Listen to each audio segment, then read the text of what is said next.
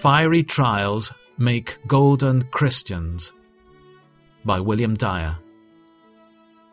For our momentary light affliction is producing for us an absolutely incomparable eternal weight of glory. 2 Corinthians 4:17. O Christians, under your greatest troubles lie your greatest treasures. It is good for me to be afflicted, that I might learn your statutes.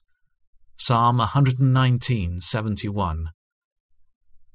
By the greatest affliction, God teaches us the greatest instruction. When a believer lies under God's hand which afflicts him, he lies in God's heart which loves him. Afflictions are good, but not pleasant. Sin is pleasant, but not good. There is more evil in a drop of sin than there is in a sea of afflictions.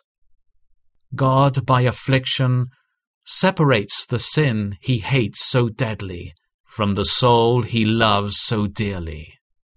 The believer studies more how to adorn the cross than how to avoid the cross.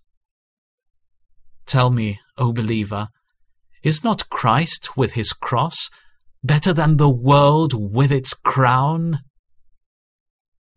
God disciplines us for our good, that we may share in his holiness. Hebrews 12:10. Suppose, Christian, that the furnace is hot, 7 times hotter. It is but to make you 7 times more holy. Fiery trials make golden Christians. Sin has brought many a believer into suffering, and suffering has kept many a believer from sinning. It is better to be preserved in brine than to rot in honey.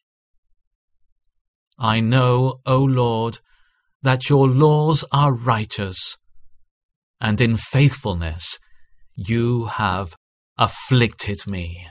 Psalm 119:75.